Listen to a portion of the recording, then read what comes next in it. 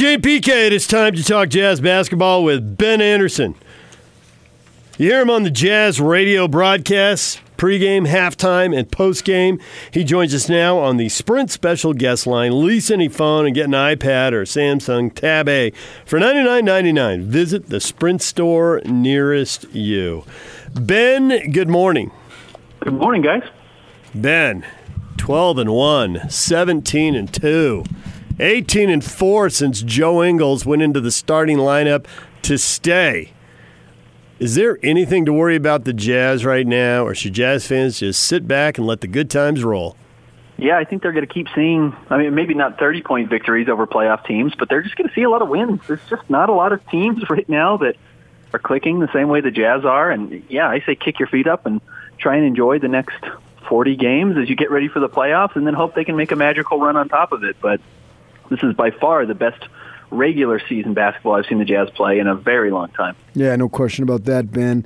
Handicap for us the competition that they will face in the postseason. What do you think?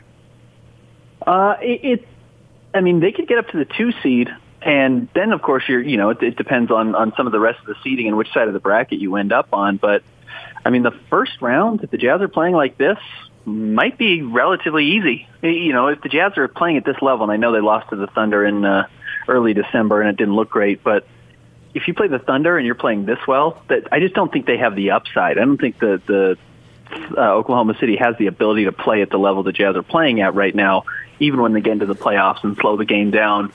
So you might be able to get a relatively easy first-round victory, and I know that's putting the cart before the horse, but then you're hoping for some favorable matchups. You're hoping that you end up on the side of the bracket that has Denver and has Dallas, and you can avoid L.A., probably Houston, and I should say both L.A. teams on the other side of the bracket. And I think that's the Jazz best path to coming out of the West, but that happens. Portland almost did it last year, and they ran into the Warriors, and that was a buzzsaw, but there isn't a Warriors team this year unless you're talking about the Milwaukee Bucks, and even then, if the Jazz were to get into that conversation, that means they made the finals, and the Jazz have matched up well with the Bucks this year.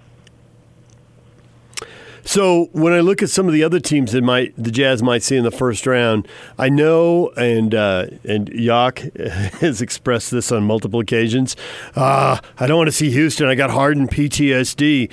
But the Jazz problem with the Rockets was they could get open shots and they couldn't make them. It was so frustrating. And this team is built so differently than the teams that lost to the Rockets. Why worry about that? Yeah, the only reason would be James Harden. But if you have PTSD about James Harden, Russell Westbrook should have PTSD about the Utah Jazz because of what they were able to do to him in that first-round series a couple of years ago where they escaped. And the Jazz would take advantage of that again. Russ is not a good playoff player. He's never been a particularly great playoff player. I know they made one run to the finals, but he's had a lot of first-round exits. He's lost a lot of upset series.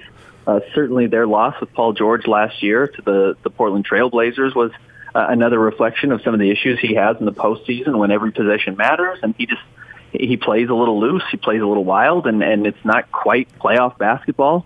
So that's your pathway to beating them. And the Jazz are better than the Houston Rockets this year. In record, in every statistical category, net rating, whatever you want to look at, the Jazz really are a better team than the Houston Rockets, assuming they can't just flip a switch and turn into a team that can make the finals. But they didn't make the finals last year when they were playing the Warriors, who they were designed to beat, and then the Warriors lost Kevin Durant, who was their best player. The Rockets still couldn't get past them, and they made these changes, and the changes don't seem to be working. How long you keep Conley coming off the bench? I guess if he's going to play like last night, you could keep him there forever, but I don't think that's the case. I bet you see it 2 more games, and then I think the Jazz will start trying to work him back because there's probably no reason to do it against the Warriors unless you want to say, hey, that's not a very good basketball team, and let's see if he can play 30 in that sense and feel comfortable. But after the game last night, Mike said that he was so comfortable that he'd been wanting to come back, and the Jazz hadn't been letting him come back. And I believe that. I'm sure 5 games ago he probably felt like he would be ready to go, or before that road trip he traveled on, he'd be ready to go. But the Jazz held him out, and there's no reason with how well the team's playing right now to push anything, I don't think. So let that hamstring continue to come back, let him get his wind back, make sure he's not forcing anything else, and give him a few more games before he gets cranked up to 30 minutes. I don't think they can sustain winning 12 out of 13. And as long as they're doing this, why not just stay with the lineup that's crushing it? There's got to be a rocky spot out there somewhere. I mean, the Lakers are the best record in the West, and they lost 4 games in a row. So I was wondering about just keeping it the way it is until there's a rocky spot, and then making the move then as part of getting them back on track. I do think one of the advantages Quinn Snyder's working with right now is everybody seems satisfied. Now, I wouldn't say everyone's happy. I'm sure Emmanuel Mudiay is mad that he's losing his minutes, and that's not inside information. Just people want to play. Guys want to be on the floor, and it's frustrating when you've been playing and having the best season of your career like Emmanuel Mudiay has, and then finding yourself out of the rotation because Mike Conley's rehabbing.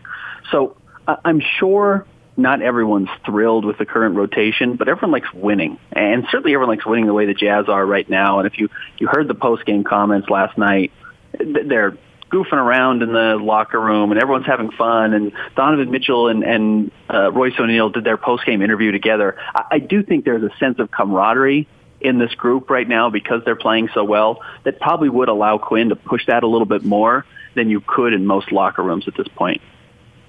Is Bradley good enough as a backup, or do they need to make a move?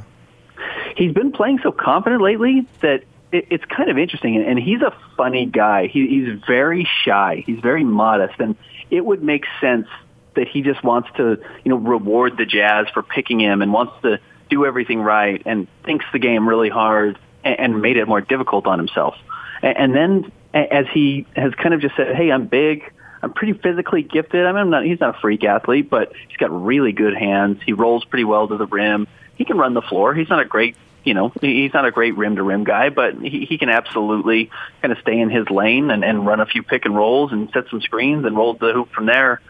If he can do that, he can probably continue to improve and hopefully over the next 40 games get the experience where he's not going to cost you a playoff series. But that's a gamble. And it's a gamble at a spot where you could probably find a reserve who you trust come the playoff time. And I think that's going to be one of the interesting conversations for the Jazz over the next 2.5 weeks now is just, do you trust Tony Bradley enough to keep him in that spot? And then do you trust that if you had to go to Ed Davis, you could play him? Or do you find somebody to back up Tony Bradley, worst case scenario, and you're okay with him being your number 2 guy? Jazz are going to play Dallas. I'm overlooking the Warrior game. The Jazz are going to play Dallas on Saturday. What is we get to see Doncic here. What is the key to beating them? What do the Jazz have to do? I mean, I think you've seen some of what the Jazz approach has been in some of these games that have stars. And I mean, I'm sure Quinn Snyder is not saying, all right, let's play, Matador defense against Brandon Ingram and Kyrie Irving, and that'll be good enough for us. Let's stop everyone else. You still want to stop their best players, and you game plan for them. But, against the Nets, Kyrie Irving was great and had 30 points, and nobody else did anything. And then Brandon Ingram had 49 points, and while there were some other good players on the floor, certainly the Jazz put themselves in a spot to win that game because you didn't see enormous performances from other players, and I know they were shorthanded. But the Nets did. Nobody else other than Kyrie was able to do anything. So there may be some sense that Luka's going to get his triple-double. He's going to get 28 points, and he's one of the best young players in the league. But if you can keep Seth Curry from going off, if you can keep DeLon Wright from having 15 points out of nowhere, if you can slow down the other guys, and that's going to be the Mavericks, I think, I'm doing in the playoffs right now with a lot of young guys who've never had a lot of playoff success, even as good as Luka Doncic is. I think that will be the approach. And the Jazz should be well equipped for that. They don't necessarily have a defender who's going to be wonderful in front of Luka Doncic. I mean, I'm sure Royce draws that role again, and maybe that's actually why you keep Mike Conley coming off the bench for 2 more games, just so you can favor that matchup for 35 minutes. But otherwise, I don't think they have the pieces around Luka Doncic to win games against the best teams in the NBA unless he goes berserk, and I think it's going to keep him from winning a playoff series. Explain what you were saying about how it was a good signing of O'Neal in the short term, but in a couple years you're going to need him to be way better because of how it fits in financially with what's due for Gobert and Mitchell. Yeah, it's kind of funny. The way we look at salaries in the NBA, we probably look at them a little bit wrong, where we look at the raw number and we say, oh, you could never pay this guy $10 million.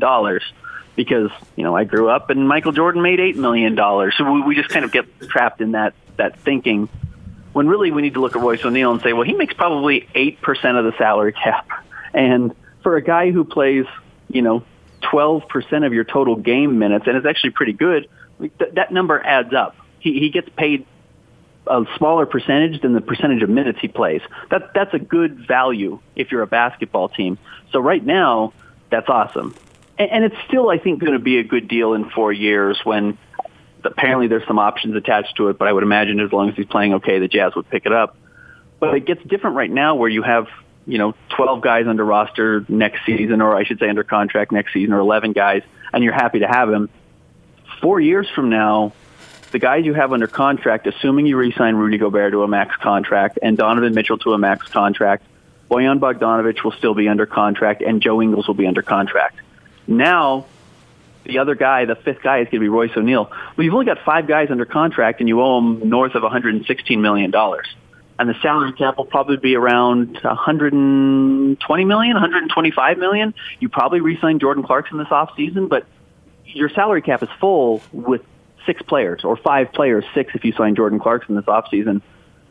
That means if you're going to be one of those 6 guys, you have to be one of the best 6 guys on the Jazz roster. And you could probably make the argument that Royce O'Neal is. I'm sure Quinn Snyder would probably make that argument, but right now, Conley's better, Donovan Mitchell's better, Joe Ingles is better, Rudy Gobert is better, Bojan Bogdanovic is better.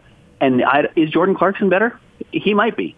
So I'm not sure Royce O'Neal, despite the fact that he's guaranteed to be one of your 6 guys, is going to be one of your best 6 guys in a couple of years. And that changes the way finances look. And then your game needs to improve because the Jazz probably aren't going to be able to afford a $30 million point guard in 5 years. There's going to be issues for the Jazz like that, which means Royce O'Neal has to out-earn his value. Now, he's done it at $1.5 million. Can he do it at $9 million? That's a question the Jazz need him to answer, and the answer needs to be yes. And then the other thing that has to happen built into all of this is they have to keep developing inexpensive players. Because if you look at this team this year, right now, Donovan Mitchell on his rookie contract, Niang and O'Neal, that's at least 3 guys contributing quite a bit. And none of them are getting the full NBA value right now. They're all going to get it one day if they keep this up, but not now. No, and I think that's probably what the Rajon Tucker signing was, and maybe even insurance for the Jazz if they didn't think Royce O'Neal was going to re-sign or they were going to go into the offseason, and they hoped that Rajon Tucker, because he's so good athletically, that, hey, he'd be able to play some defense and then shoot the 3. Now, his defensive rating in the NBA has been awful, and he hasn't shot the 3 at all. So the Jazz probably lost a little bit of comfort with that, hey, we don't just have another Royce O'Neal waiting in the wings, so let's get this Royce deal done. Let's get it done before he even goes to free agency so we can get a little bit of a discount, and I think the Jazz did.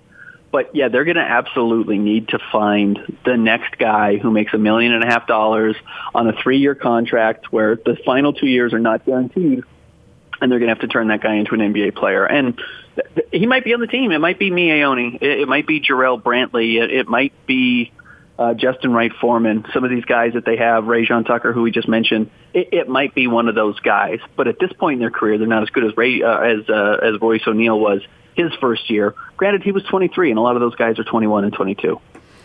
So going forward, is it nothing but garbage minutes now for Mudiay?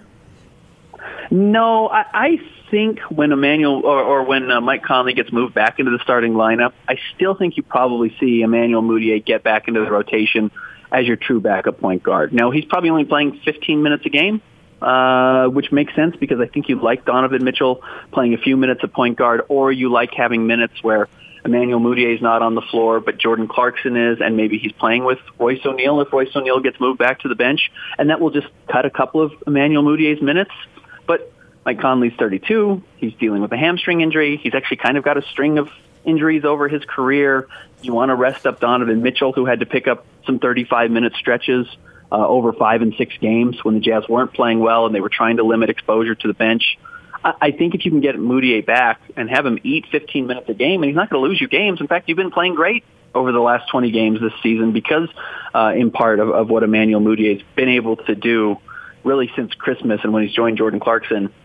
I think there's value to having him in the lineup just to preserve energy, just to limit risk injury to the backcourt, because the backcourt is going to be what wins the Jazz, a playoff series or 2, or hopefully, 3 and 4 if you're a Jazz fan.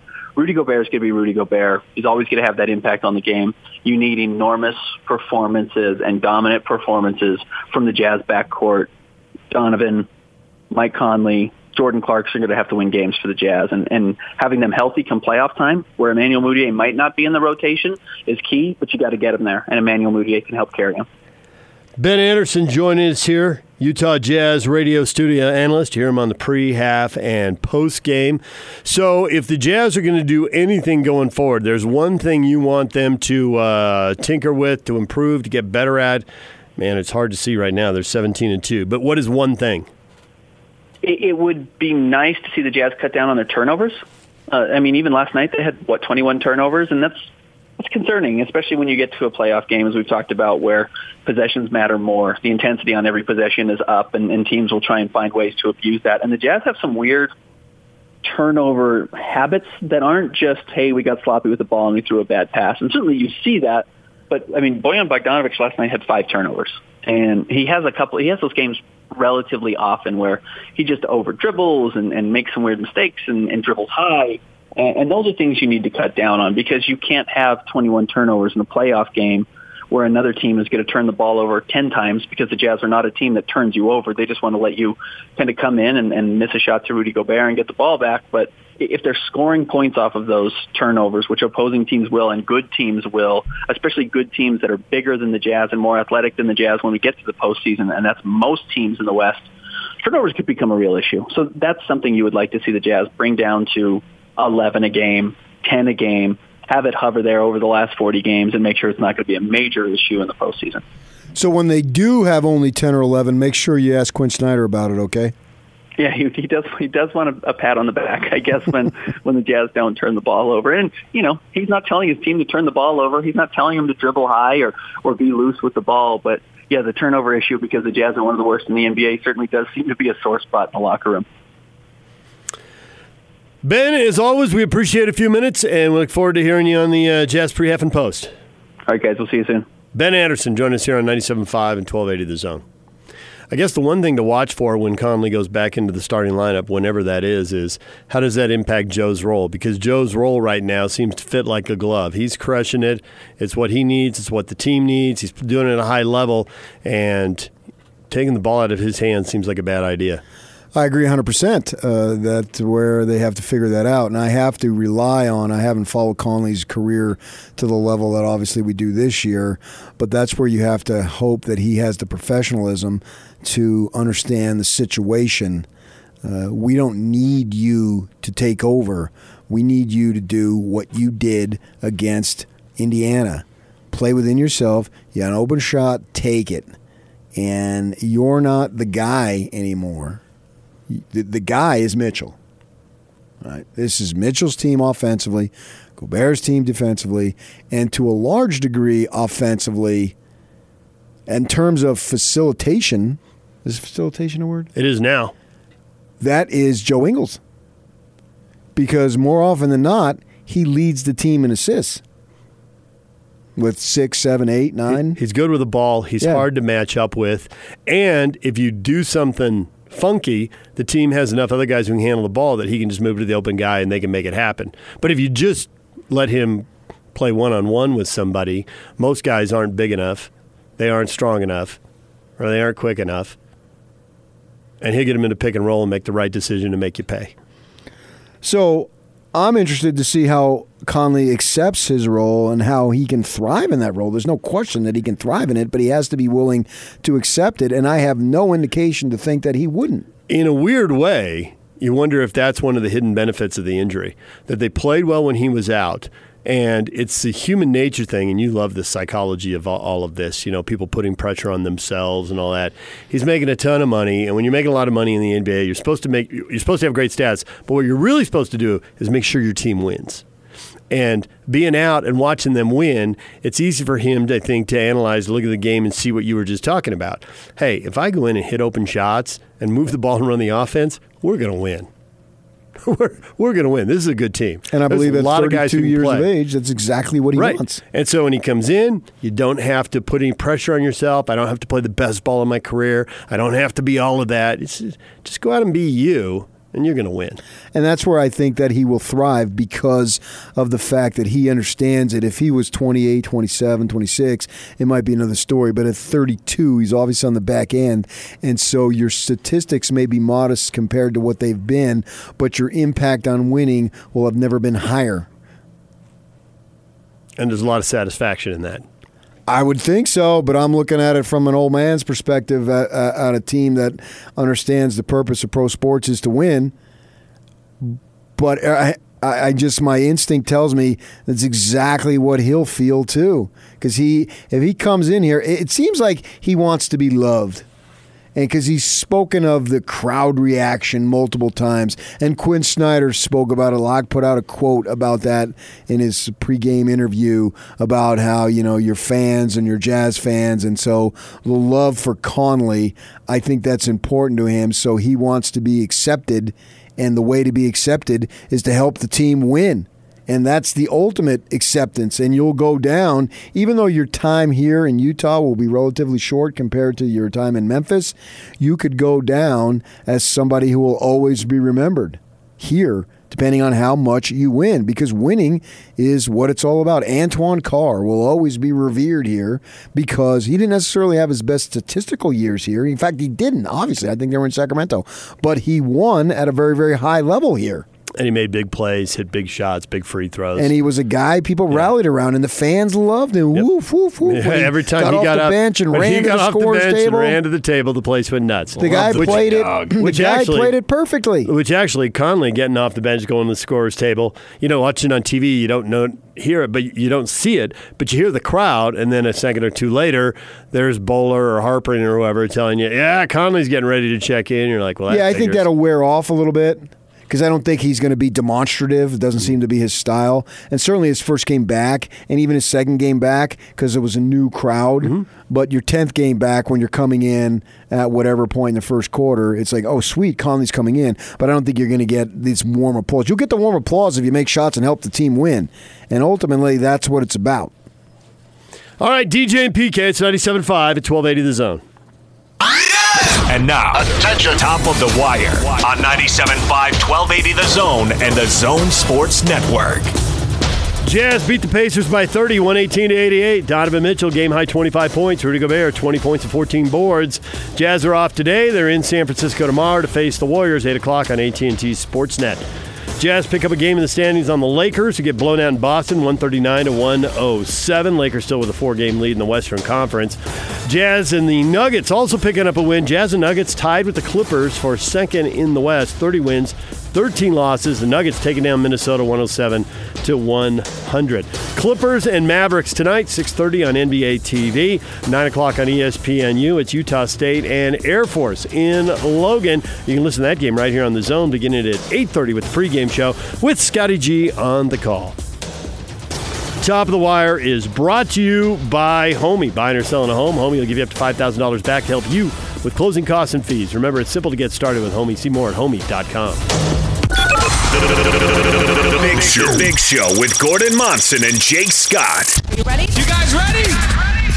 Howard Beck with us from Bleacher Report. I've never seen Rudy Gobert play better. Donovan Mitchell, spectacular. Can both of these guys end up on the All-Star team? I think they both can. I'm not sure if they both will. The key for both Donovan Mitchell and Rudy Gobert is what are the coaches going to do when they vote on the reserves. And when the coaches look up at the standings and they see the Jazz hovering in that top 4, it makes an impression. It's harder to overlook their 2 stars if they're high in the standings. So we'll see if this is the breakthrough year, because there is a lot of competition. It is a tough exercise. Turn this up. Catch the Big Show, presented by Mountain America Credit Union. Afternoons from 3 to 7 on 97.5, 1280 The Zone and the Zone Sports Network. Donovan now clapping and talking at Holiday. Holiday comes off a Sabonis pick. Pull-up jumper, no good. Rebound, Rudy. Donovan wants it. Donovan left side. Picked up by Holiday. Donovan powers. Euro steps. Floats. Scores. I will keep putting it on you all night. The Jazz by 22. 93-71. Donovan Mitchell. Ladies and gentlemen. Boys and girls. Kids of all ages. The Jazz by double digits again. They've won 12 of the last 13, and 9 of those 12 have been by 10 points or more.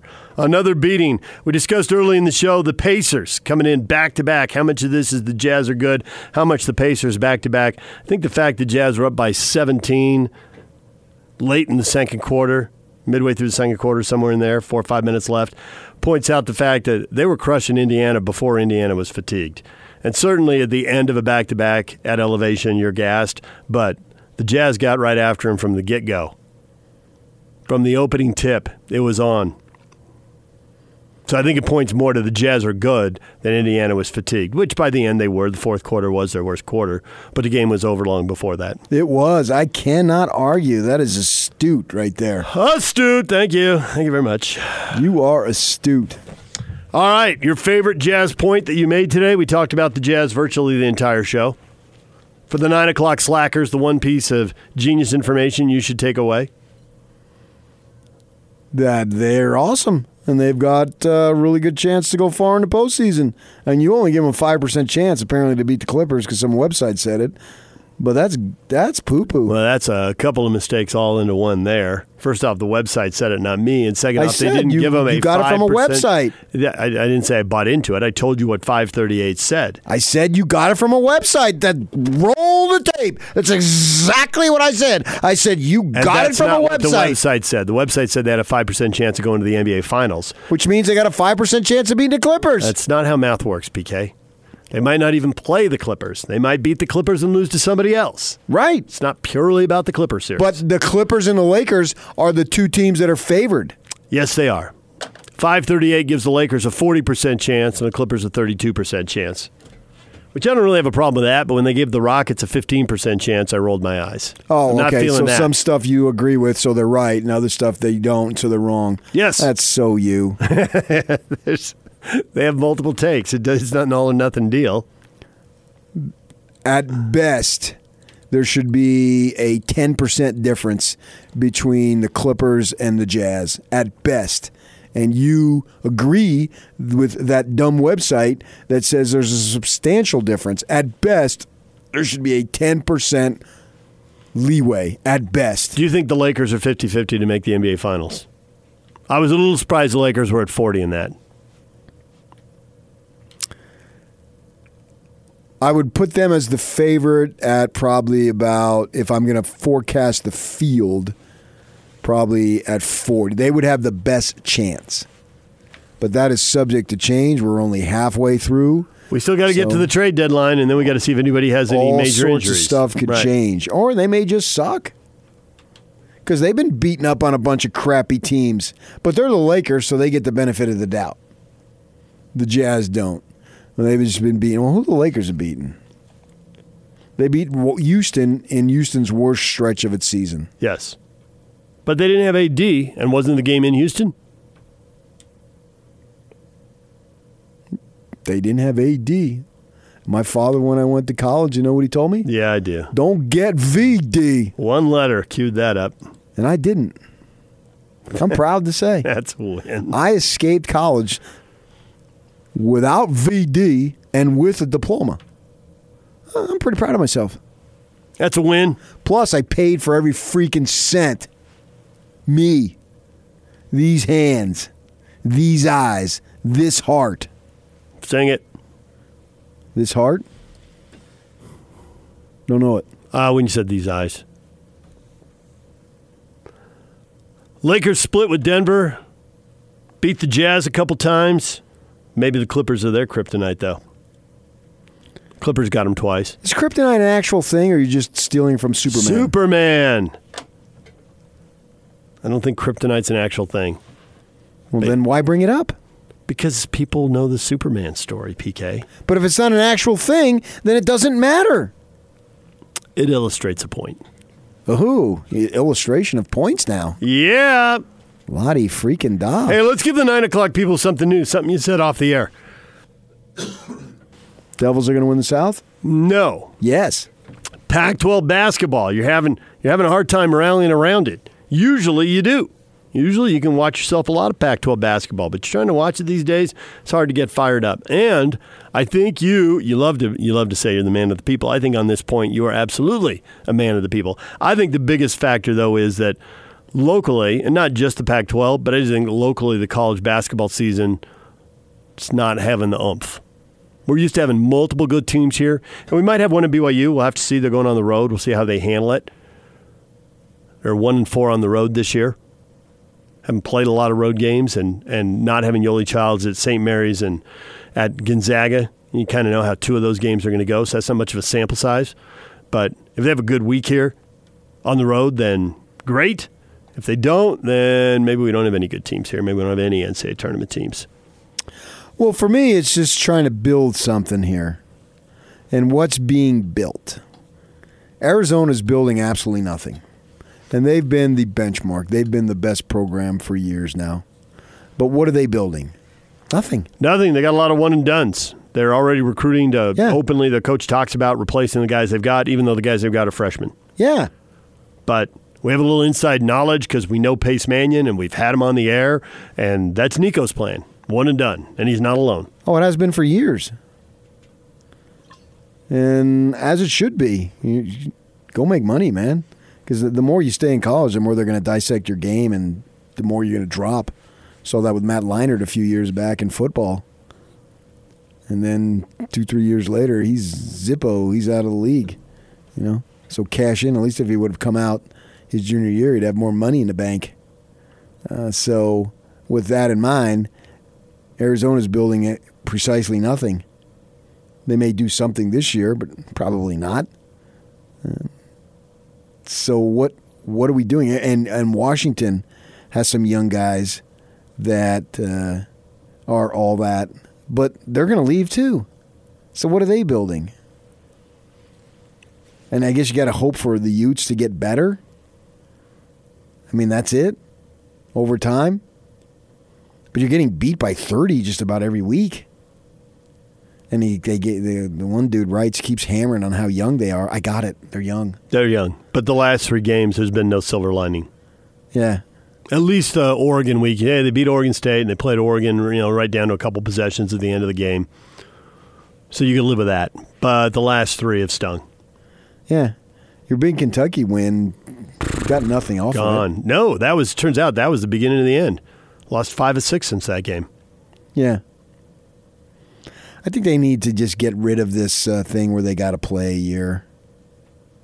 Well, they're going to, but not for a while. Well, why not now? What are we waiting Because for? NBA teams apparently complain because NBA teams traded away draft picks, and whenever they do this, it's going to have the effect of being a double draft because you're going to get all the one-and-done guys, but you're also going to get all the high school seniors. They're kind of like, hey, we traded these. You can't change the rules now. Why not? Well, apparently enough teams had traded picks, so they threw up a stink, and the commissioner and all the league agreed, and so that's the plan. So they pushed it out to, 2 or 3 years down the road. So that it's like now, if you deal that pick now, then you knew it was coming, and you just decided it wasn't valuable. I think the colleges should stay away from the one-and-dones. Let them go play. The only reason why it's a total usage thing. I'm using you, you're using me. So let them all go play in Australia or wherever. Or go play pro ball for a year. Yeah. The G League. Or whatever it might be. Because the only reason why, you're going to choose Arizona because you can walk around and puff your chest out and be big man on campus. Yeah. Yeah. And it's 72 degrees in January. Well, yeah, I know, but that's plenty of places. They're getting Kentucky in Lexington. Kentucky is not 72, and they do get your one and done. You're right. So no one chooses school on weather. That was another dumb herd take. They're all going. No, they're not. They don't choose because of weather. Nobody chooses anything because of weather when you're 18 years old. You're choosing because you win and you can be big man. Well, you're telling us football players are choosing against Arizona State because of the weather, because they've lived in that heat all their life. That's the opposite, right? They're not choosing. Leaving the bad weather. Right. But that's not choosing for weather. That's choosing against weather. You're right. I agree with you. You're right. You're only further amplifying my point. Still choosing weather. But not in the way not the that theory way, you're is right. meant. So, plus they haven't won. If they win, maybe they can stay home. But got to win at a high level. We'll see. Although they just offered, I don't know if you know this, man. Probably not. Tell me. They just offered Jaden Smith. How old is Jaden? Oh, Jalen Smith, excuse me. How old is he? Let's see. He's a junior. It says right here. And he's all that? I have no idea. Just saw it on Twitter. I've been offered by ASU. Oh, now they got this one dude they've offered, class of 2023. That makes him a freshman. Yeah. That's what I thought you were getting at. That's what I anticipated. Jalen Smith is Sun Devils offer 2021 Mission Hills, California athlete. So that is next year, obviously. But 2023, he's a freshman. Yep. Got to get in front of it. And he's from Kansas. Not your recruiting hotbed, but... Oh, we recruit the world now. A kid. We got Herm. See Herm walking on the field there in the 49ers game with the Sun Devil gear because he coached John Lynch when they won the Super Bowl down there in Tampa. Got to advertise your NFL ties. Because he's a Dungy guy. Herm is, obviously. So, yeah, he's bringing up that. Oh, man. This freshman dude, he must be a hell of a player because in October, I just clicked on his Twitter, he was offered by Michigan. So it's a freshman. Sweet. That's awesome. And how come they don't have one and dones? And how come the rules, the three big sports, they all have different rules. Yeah, it's crazy.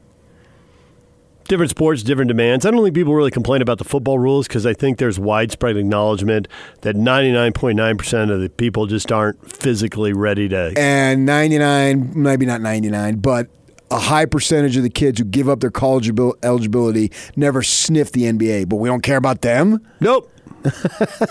They're not ready. I think there's just been enough hits that people are like... Hayward wasn't ready. He was a twig. He was.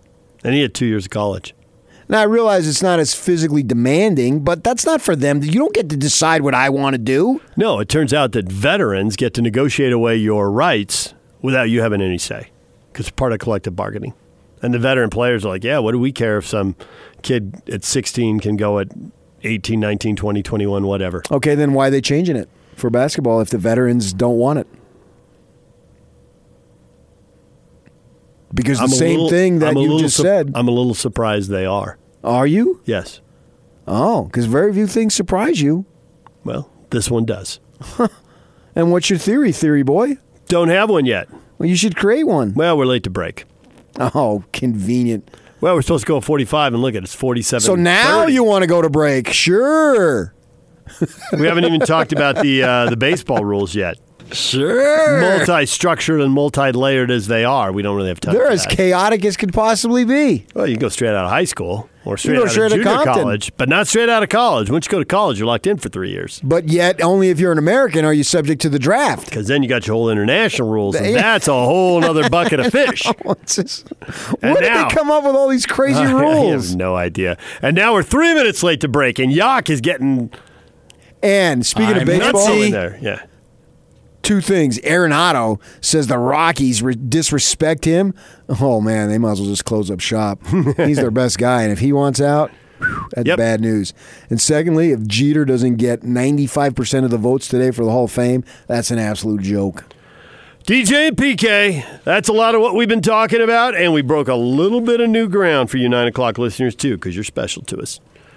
Brought to you by Larry H. Miller, Chrysler Jeep Dodge Ram in Sandy. Find your deals online at lhmdeals.com. Your feedback next. And it's all over almost here. Don't go nowhere. Feedback of the day brought to you by Audi Salt Lake City, where you can pick up a new Audi Q5 SUV for only $359 per month. Visit Audi Salt Lake City at 999 South State or AudiSaltLakeCity.com. Is this Seals and Crofts? No. Seals and Crofts. Who is it? Ice Cube, but you know. Is that Seals and Crofts? Is that England Dan and John Ford Coley? Yeah, that's who it was. Wow. Let's get to the Carpenters and get it over with. All right. Jay in the Americas? Hey, I channeled you during the game. Remember when you were talking about why do people keep driving at Rudy Gobert? Why do fools fall in love? Exactly. Watching the Pacers last night, a couple of guys decided it was a good idea to take Rudy on, and so they promptly got swatted at the rim. It's one of my favorite parts of the game. I think I just tweeted out with your level of sarcasm. I think more people should drive at Rudy Gobert until he proves he can block shots. I've seen that. I got about 50 likes. People enjoyed that. A lot of people were thinking that watching the game. Exactly what you said a week ago. We watch it every time, and we see it, and we talk about it. Yeah. And I can't remember which player it was, but it was when they were Detlef Schrempf. when they were shooting in front of the Pacers were shooting in front of their own bench. Somebody took him and gave him a little hip check and got him underneath the rim and then reached out. It was great. It's like you got to push him under the rim, take it away, and reach out to flick it up, and Rudy just reached out and swatted it away anyway. It was like that was all the textbook stuff you get taught, and it still didn't work. Right. But the Jazz are, you can see they're coached up. They're staying pretty disciplined. It's like don't help when someone drives. Because if you double, there's going to be a three-point shooter open, and that person's looking for it. So they stay home, take away the three-point shooters, and the other team's in trouble. I think that's the way the game has changed. That's why you saw enormous block numbers in Mark Eaton's day that you don't see now. They don't do it. Yeah. You can only block it if they shoot it. Yeah. Question of the day. Jazz roll over the Pacers, who are going back-to-back. Indiana fatigue, or the Jazz just that good? And Sergeant Jazz says it can be both. We got a lot of people who said it was both. The Jazz played great, and then the Pacers fell apart. Yeah, but they were down early double digits. Yep. I think it's more about the Jazz. The Jazz now have done this consistently. I'm not expecting it to happen all the time. I think we're overrating Indiana. They're sixth in the East. Let's not act like they're a team that is all that. Now, they get Oladipo coming back, so maybe that could change. He hasn't played in almost a year. So he was a very good player. But I don't want to downgrade them because it was a nice win. But I think it's more about the Jazz just being all that. At home, being rested, everything was set up, and they just beat the snot out of them. They provided a lot of answers now. I threw a poll question up. Which Jazz player impressed you the most in that game? 44% for Conley because he came out, hit shots, looked comfortable. Bradley got 12% of the vote, and I think that's something to watch going forward. You asked Ben Anderson about that when we had him on. Is he good enough, or are they going to have to upgrade that position? I mean, they want to go deep in the playoffs, and in the playoffs, people are going to look, where do we have an advantage? Where are we really strong, or where are you weak? They're going to test him. Agreed. How good will he be in those situations? I thought he was pretty good against the Pacers. There'll be more tests to come, and people will be more prepped in the postseason than the regular season. But he's had too many stretches where Quinn Snyder's felt like he's had to sub Rudy back in after 1 or 2 minutes. Well, they get to the hoop where he racks up fouls. Right. These next 40 games are big for him. Yes. All right, we will leave it right there for today, and we'll be back here tomorrow, 6 to 10 on 97.5 at 1280 The Zone.